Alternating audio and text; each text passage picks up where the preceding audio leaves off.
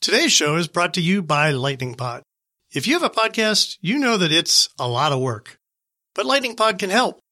We've been working with their founder, Eric Johnson, for more than a year now, and he's really helped us take the Smart Home Show to the next level. So if you're starting a new podcast or you want to make your existing podcast better, you should get in touch with Eric. Learn more at lightningpod.fm. Hey Alexa, tell me the name of another artificial intelligence technology besides you for the smart home. Josh AI? You got it. And we talked to the CEO of the company behind Josh AI on today's Smart Home Show.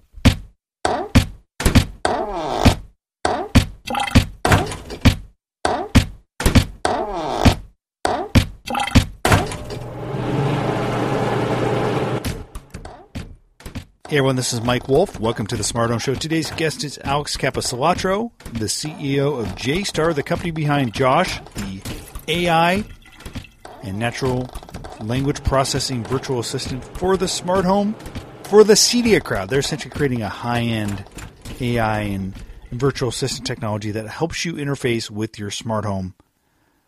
And they start at a higher price point than what you can get at your typical store, but they're really targeting those customers that want an installer, an integrator, and they essentially want to replace the Control4s of the world. It's an interesting conversation, so I hope you enjoy it.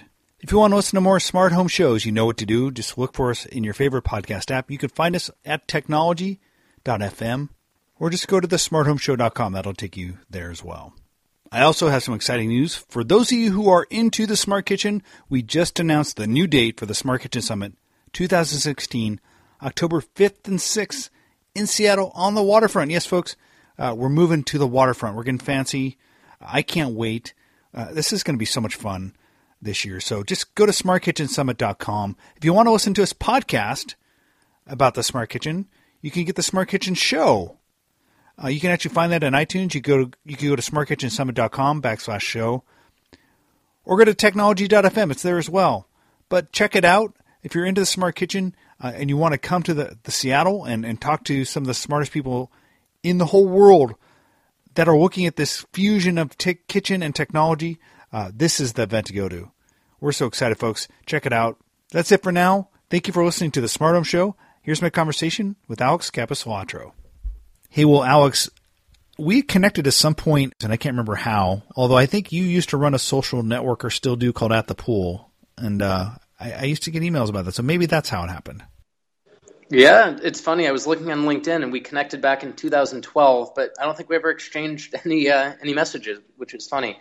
But I actually sold that company just about a year ago, so I'm no longer working on that. Okay, and you are working for JSTAR, I think the company name is. The product's called Josh, and I'll kind of butcher this, but it's basically AI meets smart home, I guess the elevator pitch is, and you're going to do a much better job talking about it and explain what it is. But let me introduce you formally to the listeners. You're Alex Caposalatro. You coached me on how you say your name. I think I did it okay there? Yeah, perfect. And you are the CEO of JSTAR, yep, which makes Josh. So why don't you tell everyone what JSTAR is and then quickly what Josh is? Sure. So just about a year ago, we started this company, my co-founder Tim Gill and myself. And basically, JSTAR is built on a proprietary natural language processing engine. And the idea is to connect natural input, natural language with the Internet of Things, with devices around us. And we're starting with a product called Josh, which is all about bringing essentially AI and natural voice into the home. So if you think a little bit about what the Amazon Echo is doing, except much more in terms of integration with multiple devices throughout the house, and just giving a true home automation experience for high-end homes. Well, my understanding is that Tim actually had been experimenting with AI in the home, and this started as a pet project of his. Is that right? To a certain extent. So my background, at least over the last 5 years, has been really leading product at beautiful user experience apps, social apps, consumer apps. While Tim, on the other side, is really a hardcore engineer. You know, his stuff arguably doesn't look that pretty to the eye, but the code is just elegant. He writes amazing software. And so he's been working on the underlying natural language processing technology for probably 3 years now. It started off as a chatbot. The idea was just, social conversations. And naturally it evolved to include APIs. So weather APIs, location APIs, stuff like that. And the natural extension was, well, maybe this can control my Tesla, maybe control my lights. And so when we started working together, he had sort of a very crude chatbot that underlying the interface was this amazing software technology. And we decided, let's productize this. Let's make this into something that people want. And for those listeners who don't know who your CTO is, your co-founder, Tim Gill, he actually has a pretty kind of important place in software history. He was one of the guys at the beginning of the desktop publishing revolution. He founded Quark. Exactly. He did very well financially, and it was just a very important company for the time. It was started, I think, in the mid to early 80s, really took off in the 90s, and just around 2000 is when he left doing that to start a foundation with, I think, about $500 million. So he's done quite well, and since then he's just been basically retired and building cool things. So if you think about the quintessential billionaire who's trying to make a smart home, that's kind of the start of this project. Well, it's funny because another billionaire I think we've all heard of, Mark Zuckerberg, made it his New Year's resolution to say, hey, I want to see how AI can be overlaid and integrated into my home. When you saw his New Year's resolution, did you think, hey, well, Tim is already doing that, another billionaire? Yeah, so a couple things. My initial thought was we've got the jump on him by almost a year. The second thing, though, is one thing I've learned doing this is it's actually not that hard to build a personal smart home. If you're technical, if you like to just code and hack, you can do a lot of cool things in your home. What's really hard is building a product that can just plug and play for any consumer. And so what I love is that the more that he does, the more that he creates sort of for himself and then talks about, the more that other people are going to say, I want that too. But they're not going to be able to get it from him because what he's doing is really a personal project. And so for us, we're trying to create this more as a project that people could purchase, people could buy. As a consumer analyst, I've thought a lot about what the next interface would be to all the things in our lives. And I feel like in the last 10 years, the touchscreen has been kind of the major innovation we've all kind of been astounded by and has become commonplace. But then as I started, 5-6 years ago to look at what would be next, it was things like gesture recognition. There were things like obviously voice recognition and natural language processing, and then even going so far as actually looking at kind of neuro connections and kind of, things just anticipating what we would be doing. So maybe talk about it as a natural language processing as an interface to the home. I think it's probably what's going to be went out as in terms of a next generation, because it feels like to me gesture recognition is really kind of clunky today, and there's so many ways things could go wrong. For example, the Nest Protect Fire smoke alarm, like that was a debacle, right? I feel like that was like a gesture recognition debacle, and language recognition is just so much further along. Is that what you're thinking as well? Compared, when you compare these different interfaces. Yeah, so it's funny. I'll tell you a personal story that I just heard this past weekend. My dad does not use computers at all. He's intimidated by it. He's turning 75 this year. He never really wanted to try. Meanwhile, my mom is sort of the technology person in the home. And so I asked my parents, I said, after, all these years of computers getting better, like, Dad, are you still not using computers? Have you thought about it? And my mom told me this story. She said, when we had, I don't know if it was the first or second computer in the home, but there was a time when my dad needed to try to do something. She was out of the house. He called her up. And so she said, well, just go on the computer. I'll walk you through it. So the first thing she says is, all right, what was it exactly? She goes, all right, take the mouse and double click Internet Explorer or whatever the program happened to be. And next thing you hear is the mouse hitting glass, sort of and she just gave up then. Are you sure?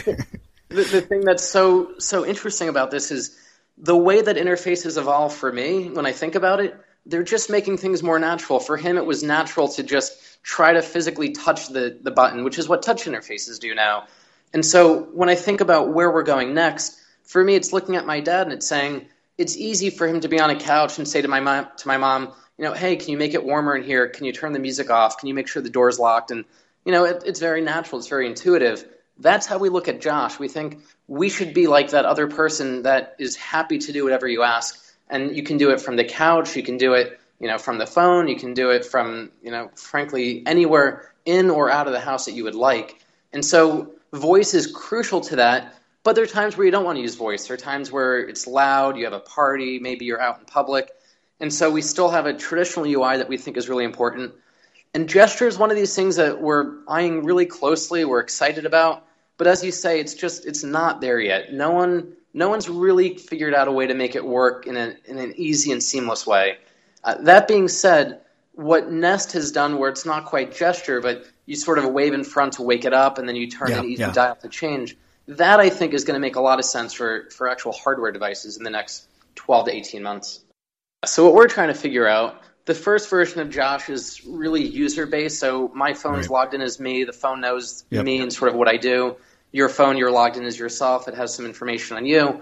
When you have an always listening device, though, you kind of lose that because it's hard to know if someone just speaks, put my favorite music on, we don't really know whose music it is. So speech recognition, I think, is going to get better, and that's going to become possible. But the other thing is location recognition. So kind of goes hand in hand with gesture. I should be able to say, turn these lights off, turn that light on, turn this TV off. And whether that's gesture or whether it's using, some type of BLE technology to determine what I'm closest to, we're excited about experimenting in that realm just because, again, it's very natural for me to say, can you turn that off? Yeah. And a computer doesn't know what that is unless it has context. Well, you bring up an interesting point. So it sounds like when you start to think about how you guys are implementing this, it's a personal listening device, and by that I get a smartphone versus an always listening device, which I think maybe you're contrasting with the Echo. Maybe tell me if I'm wrong there. So one of the things I think ultimately would be interesting is the contextual understanding of devices recognizing who's in a room. And it sounds like your approach is to assign it by device. At some point, though, do the devices, like an always listening device, know who the voice is? Or maybe if there's a camera, they know who the face is. Then that context then provides all it needs to then give very tailored reactions to the command. I firmly believe and suspect that is going to be the future. I think it's going to take some time to get there. The first thing is, in my home, I have a couple inside-facing cameras, so I know what's going on in the kitchen, the living room. But most of the customers we speak with really don't look at cameras that way. They look at cameras as security for the outside of the home. And so facial recognition is something that, frankly, the technology is there. There's some great companies that are coming out with products that make this possible, but you need to have inward-facing cameras.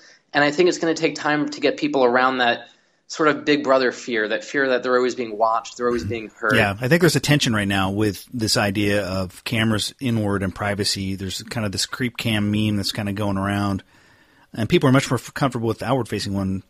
But yeah, you're right. So with that in mind, so that's like a psychology issue and like a personal, a social engineering thing versus a technology engineering issue. Exactly, and I see them going hand in hand. The reality is, and this is kind of interesting, this space is moving so fast. A year ago when we were starting the company, we had a lot of people saying, why would I want to control the devices in my home from a smartphone, which, in some aspects, you've had that capability for a while if you spent the money. But the mindset was very much, why would I ever want that? And now, partially based on Echo and based on HomeKit, based on Google and Nest and everything else that's going on, people are no longer questioning, why would I want that? They're more questioning, well, do I buy this product or that one? And so I see the technology and the social dynamics really evolving together. The one advantage I think an always listening device has is I don't always have my smartphone. So are you trying to kind of anticipate every kind of preference that a user may have? Or are you trying to maybe I think force is a little strong, but say, hey, to use our system, you need your phone with you all the time. Are you going to be open to both types of mindsets? Oh, absolutely. Our feeling is voice is a good option some of the time, and frankly, a lot of the time, depending on what your use cases are, but it's not always the right interface, and the same with your phone. So a lot of smart homes today are built around these tablets that are either in the kitchen or on a wall, maybe in the entryway. And so our sort of early productized sort of concepts are the smartphone we feel is really important, primarily because, and people forget this, half the use case for a smart home is when you're not at home. You want to make sure that you turn the lights off. You want to maybe get the temperature prep before you get there. And so that needs to be on you. That needs to be a mobile device. But when you are home, frankly, you want to just put your phone in its charger and forget about it. So what we're building around is a tablet form that will have an always listening device capability. We're still very torn because some people really want it and some people really don't want it from a security perspective. And, again, that concept of this device is listening to my conversations. It's not a rational fear because it's really not listening in theory, not in theory, but in practice. But what we're finding is for people who really want that, we're making that an option.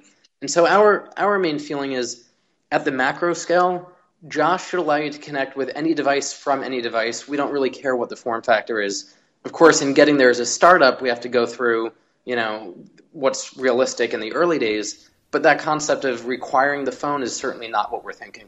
That privacy issue you mentioned, I feel like there's a couple bad actors in the marketplace, and by that I don't mean they're terrible companies or people. It's just like they're doing things that are making everyone's lives harder. And Samsung's a good example with their TVs. And if you read the fine print on the Samsung TVs, they're listening to your conversations for whatever reason, maybe for advertising or kind of just trying to build a database.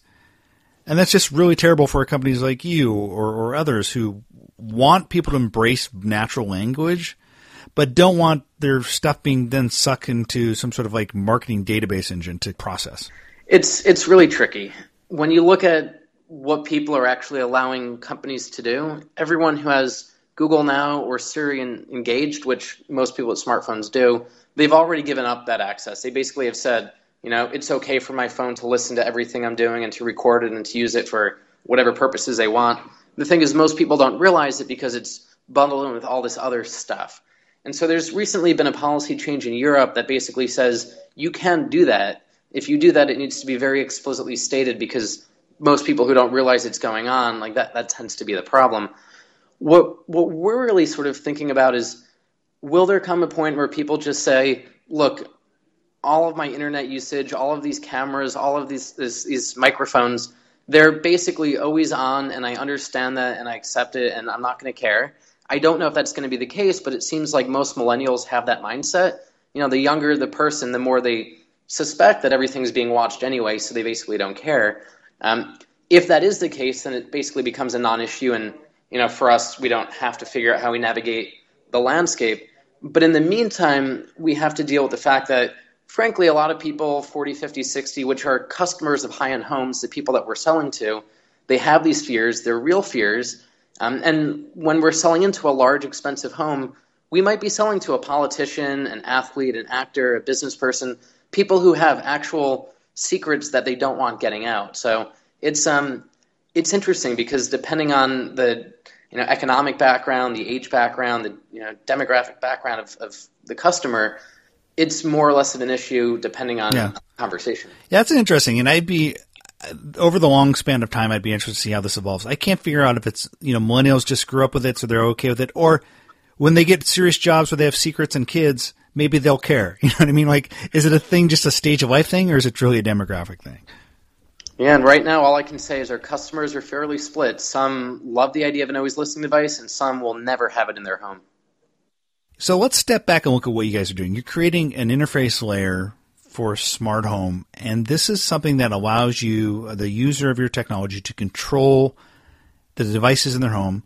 So there's a fair degree of integration with systems, like maybe it's a Control4 system or like a really high-end system like Crestron, or you're doing just integration with all the kind of the hero point products, be it like a Nest or a August Smart Lock. So talk about that side.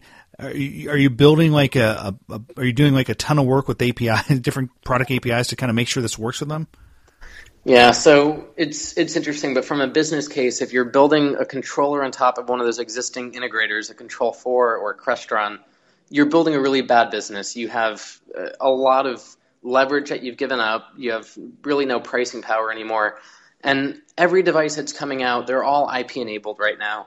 And so what we find is going direct to the device, the Nest, the Lutron, the Sonos, these devices that have APIs, it's both the best in terms of giving us direct access to the devices and not relying on one of the big companies, but also it seems to be the direction that almost all of the hardware is going.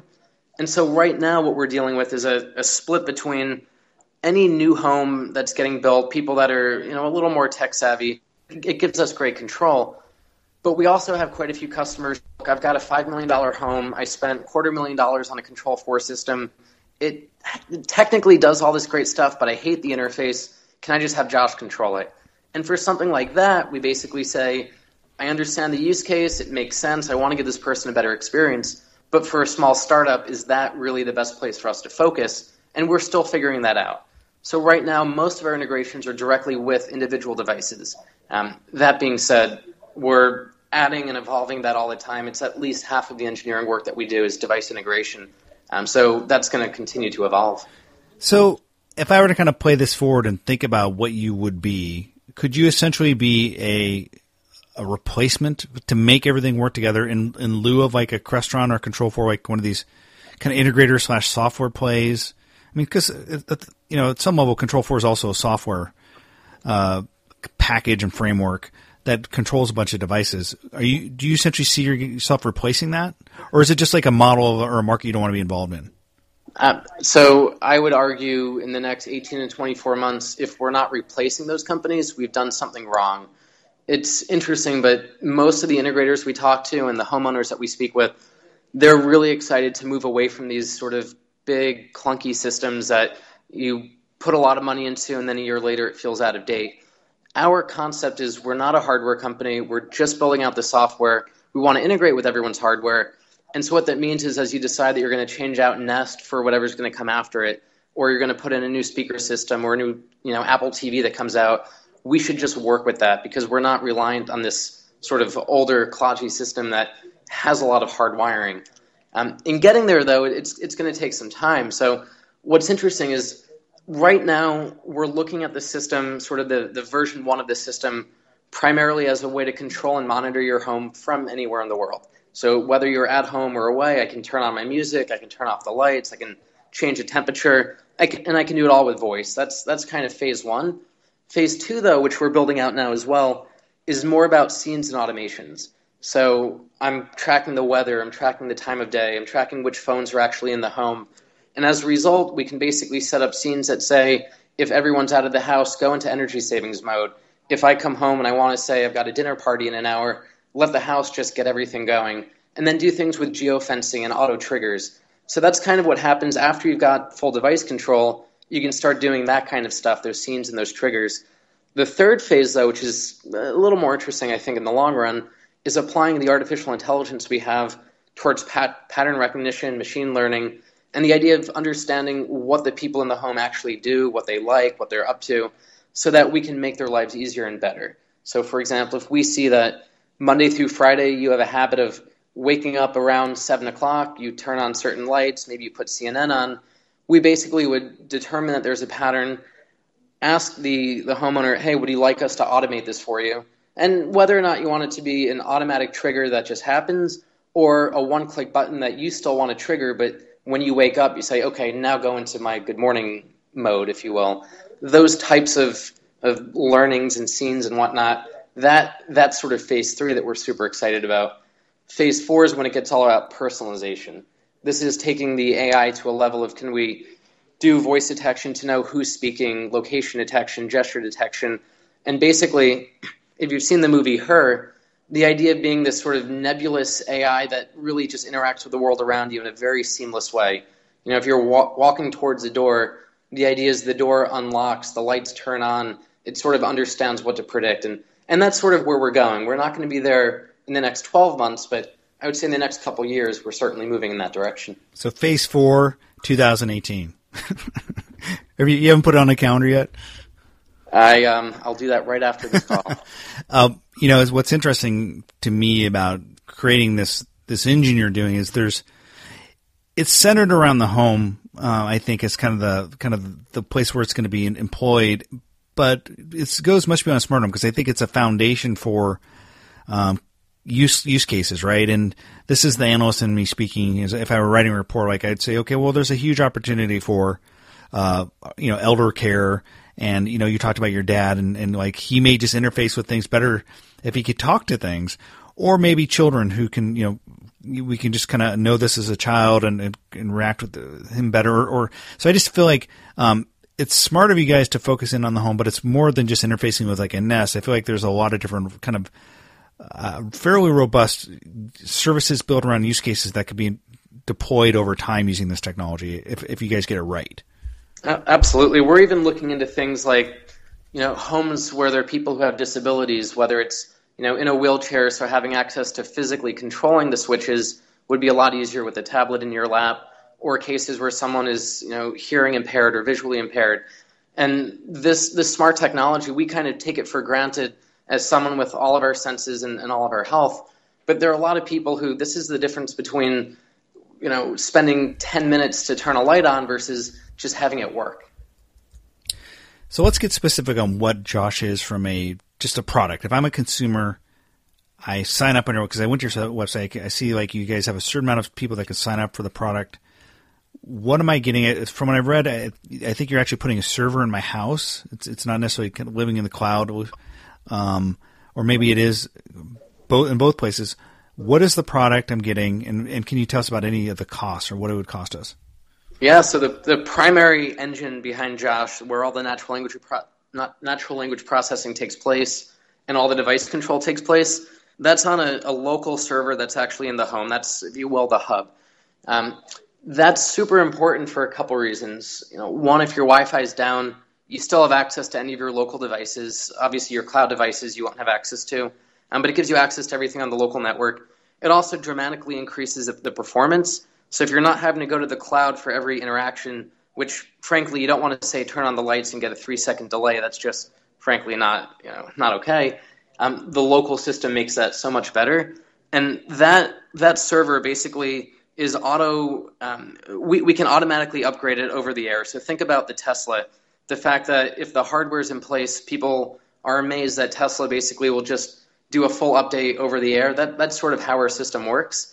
With that, we then connect into a local web browser, so you can go directly to the website from your home or anywhere out of the home to see the state of the house, to control whatever you want to control, to basically have all that access, but then also the app. So I would say we're putting most of our attention towards the iPhone and Android apps, sort of the mobile phone apps, because we think that's really the most important for the user.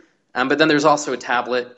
And unlike a lot of companies in this space, which really surprises me, it surprises me that they do this, we're not charging for our apps. The idea is if you buy the Josh system, the app is included in that. And I say this because if you buy a $20,000 Lutron system, for a long time their app was $29 a piece. So 5 people in your family, it's crazy that you all have to end up buying this. The idea for us is that you can put Josh on any Android device, any iOS device, or just go directly onto the web and then have control over the local system. We also do a fair amount of monitoring, and so we think going into the app and saying turn on the lights on, having this control is great and it's part of the story, but we should also be able to alert you if there's a device that goes offline, or if there's a certain trigger that you care about, it's gotten too hot or too cold, or maybe there's some motion in the driveway when you expect no one to be there. And so this sort of remote access, remote monitoring is something that we're doing as well. So when you're in the home, you connect directly to the local server, and when you're out of the home, you basically funnel through a cloud server that gets you to the local server, and that way you've got this remote access. Yeah, I think sometimes the people who kind of conceive these business models where you're paying per app, I feel like they never actually really talk to consumers. They're just like accountants. They're just like they need to get out there more, is what I'm saying before they think of these things. Talk about the pricing. So if I want to get the server, do you guys have pricing now that you can share with us? Yeah, so basically we're targeting high-end homes, and the system right now is a $10,000 system. It's basically a one-time fee, flat fee that includes everything we just discussed. And the idea, again, is that we're trying to go into these homes that are oftentimes 5,000 to 10,000 square feet. They have fairly complicated environments, a couple hundred lights, dozens of nests. You've got garage doors. You've got all sorts of things. And the idea is that we give direct and easy access over that. And the reason that we're pricing it in this place is, one, we do want to reduce the number of units that we can give a lot more attention to every customer. So if you're this year, we're only delivering 100 units, for example. And what that means is every customer is getting a very personalized experience. We're making sure that things are installed right, that they have direct communication channel to us. But what's interesting is a lot of these homes have already invested $100,000 to $500,000 into their systems. It's very common with Crestron and Control4. And so we're really targeting those customers in the beginning, sort of the early adopters that are already investing quite a bit. And the thought is down the road, we're going to look at really dropping the price and going more mass market.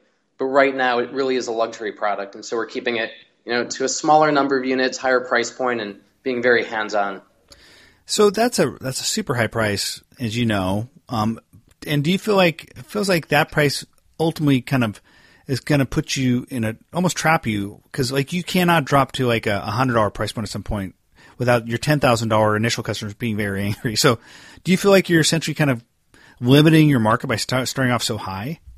No, it's a different model. So what's going on right now, you have two types of customers, many more than two, but sort of there are two extremes. The one extreme is the very wealthy customer who hires an integrator who basically is saying, all right, if you go with a Crestron system or a Control4 system, it's going to take us 3 months, maybe 6 months to get the whole system in place.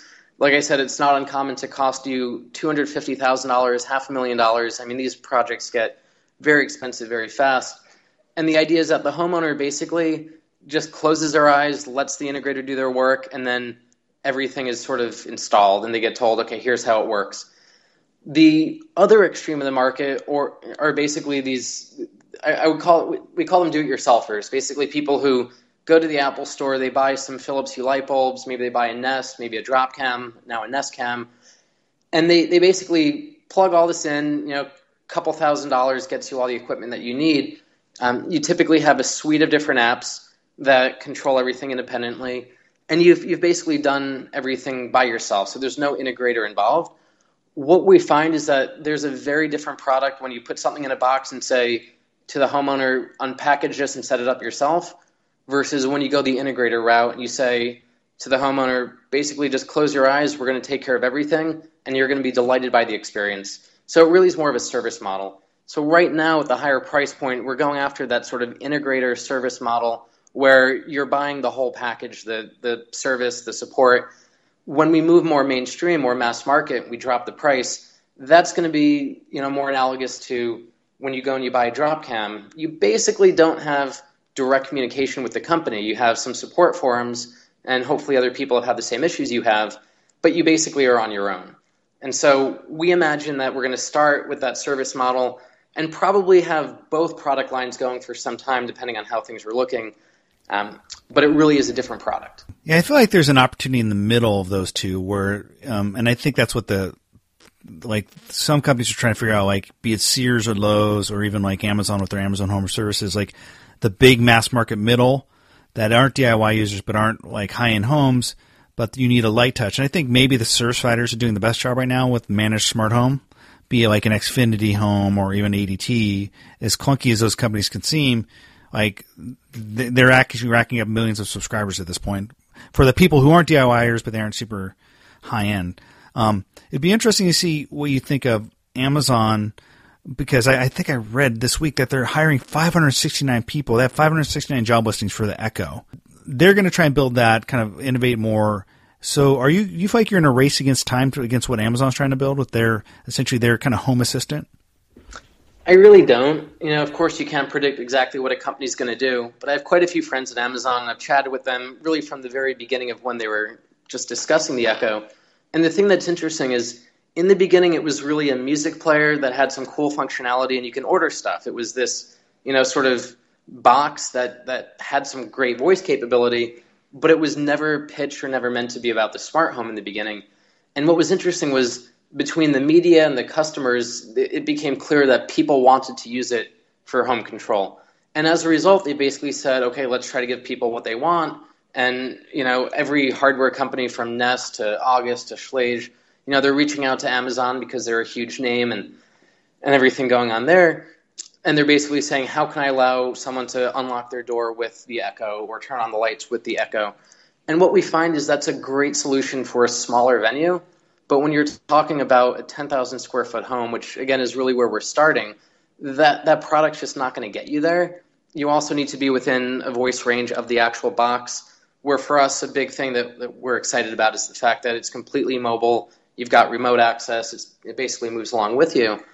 And so we think the Echo, kind of like Siri, has some amazing capabilities in a confined environment and for a certain use case. But what's interesting is, a lot of people I know who own the Echo, it basically is a glorified paperweight. And I don't know if this stat is true. I need to relook, but I was told by people that, I trust their judgment, that the first million that were sold, and I mean, it was amazing they sold 1 million, but the first million that were sold, half of them were returned. And so, again, I don't know if that stat's completely true. It's just what I heard.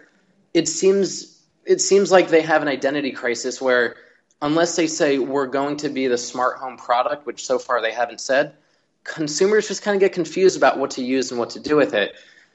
With us, though, one thing I just want to say is we love that it's showing people how amazing voice capabilities are, because people have been burnt on Siri, burnt on what they've seen, and then they see the Echo and they say, wow, this thing actually it works really well. And for us, that's a huge selling point because it gives people confidence in voice.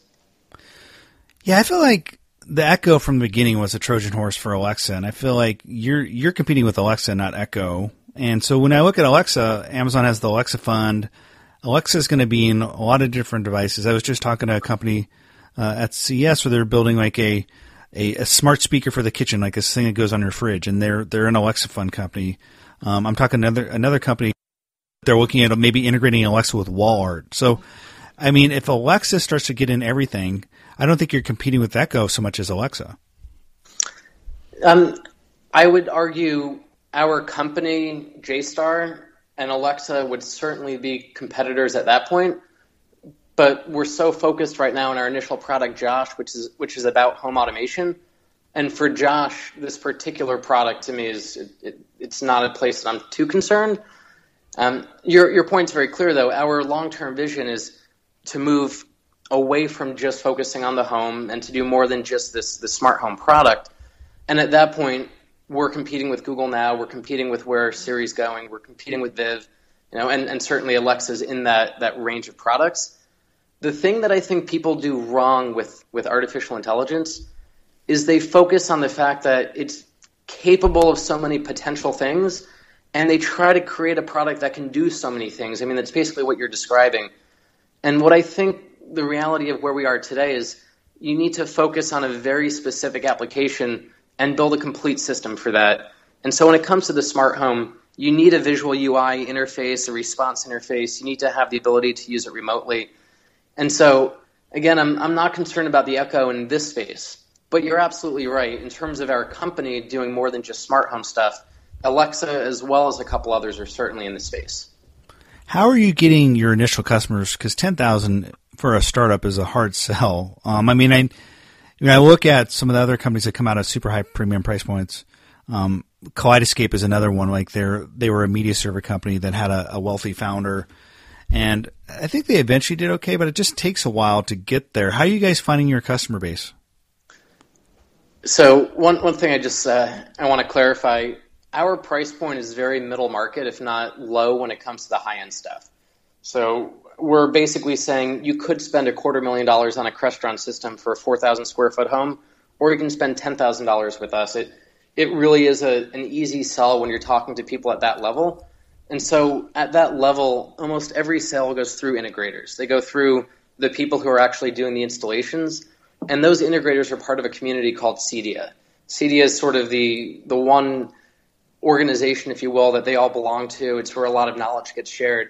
And we found the CEDIA community is very welcoming, very warm to what we're doing. It's almost like they've been waiting for something new that's really geared towards their community and their consumer base. And by the way, there are over 18,000 people who attended their U.S. conference, 60,000 people attended their European conference, and each of those people, those are integrators with dozens of customers. So it's a fairly vast market.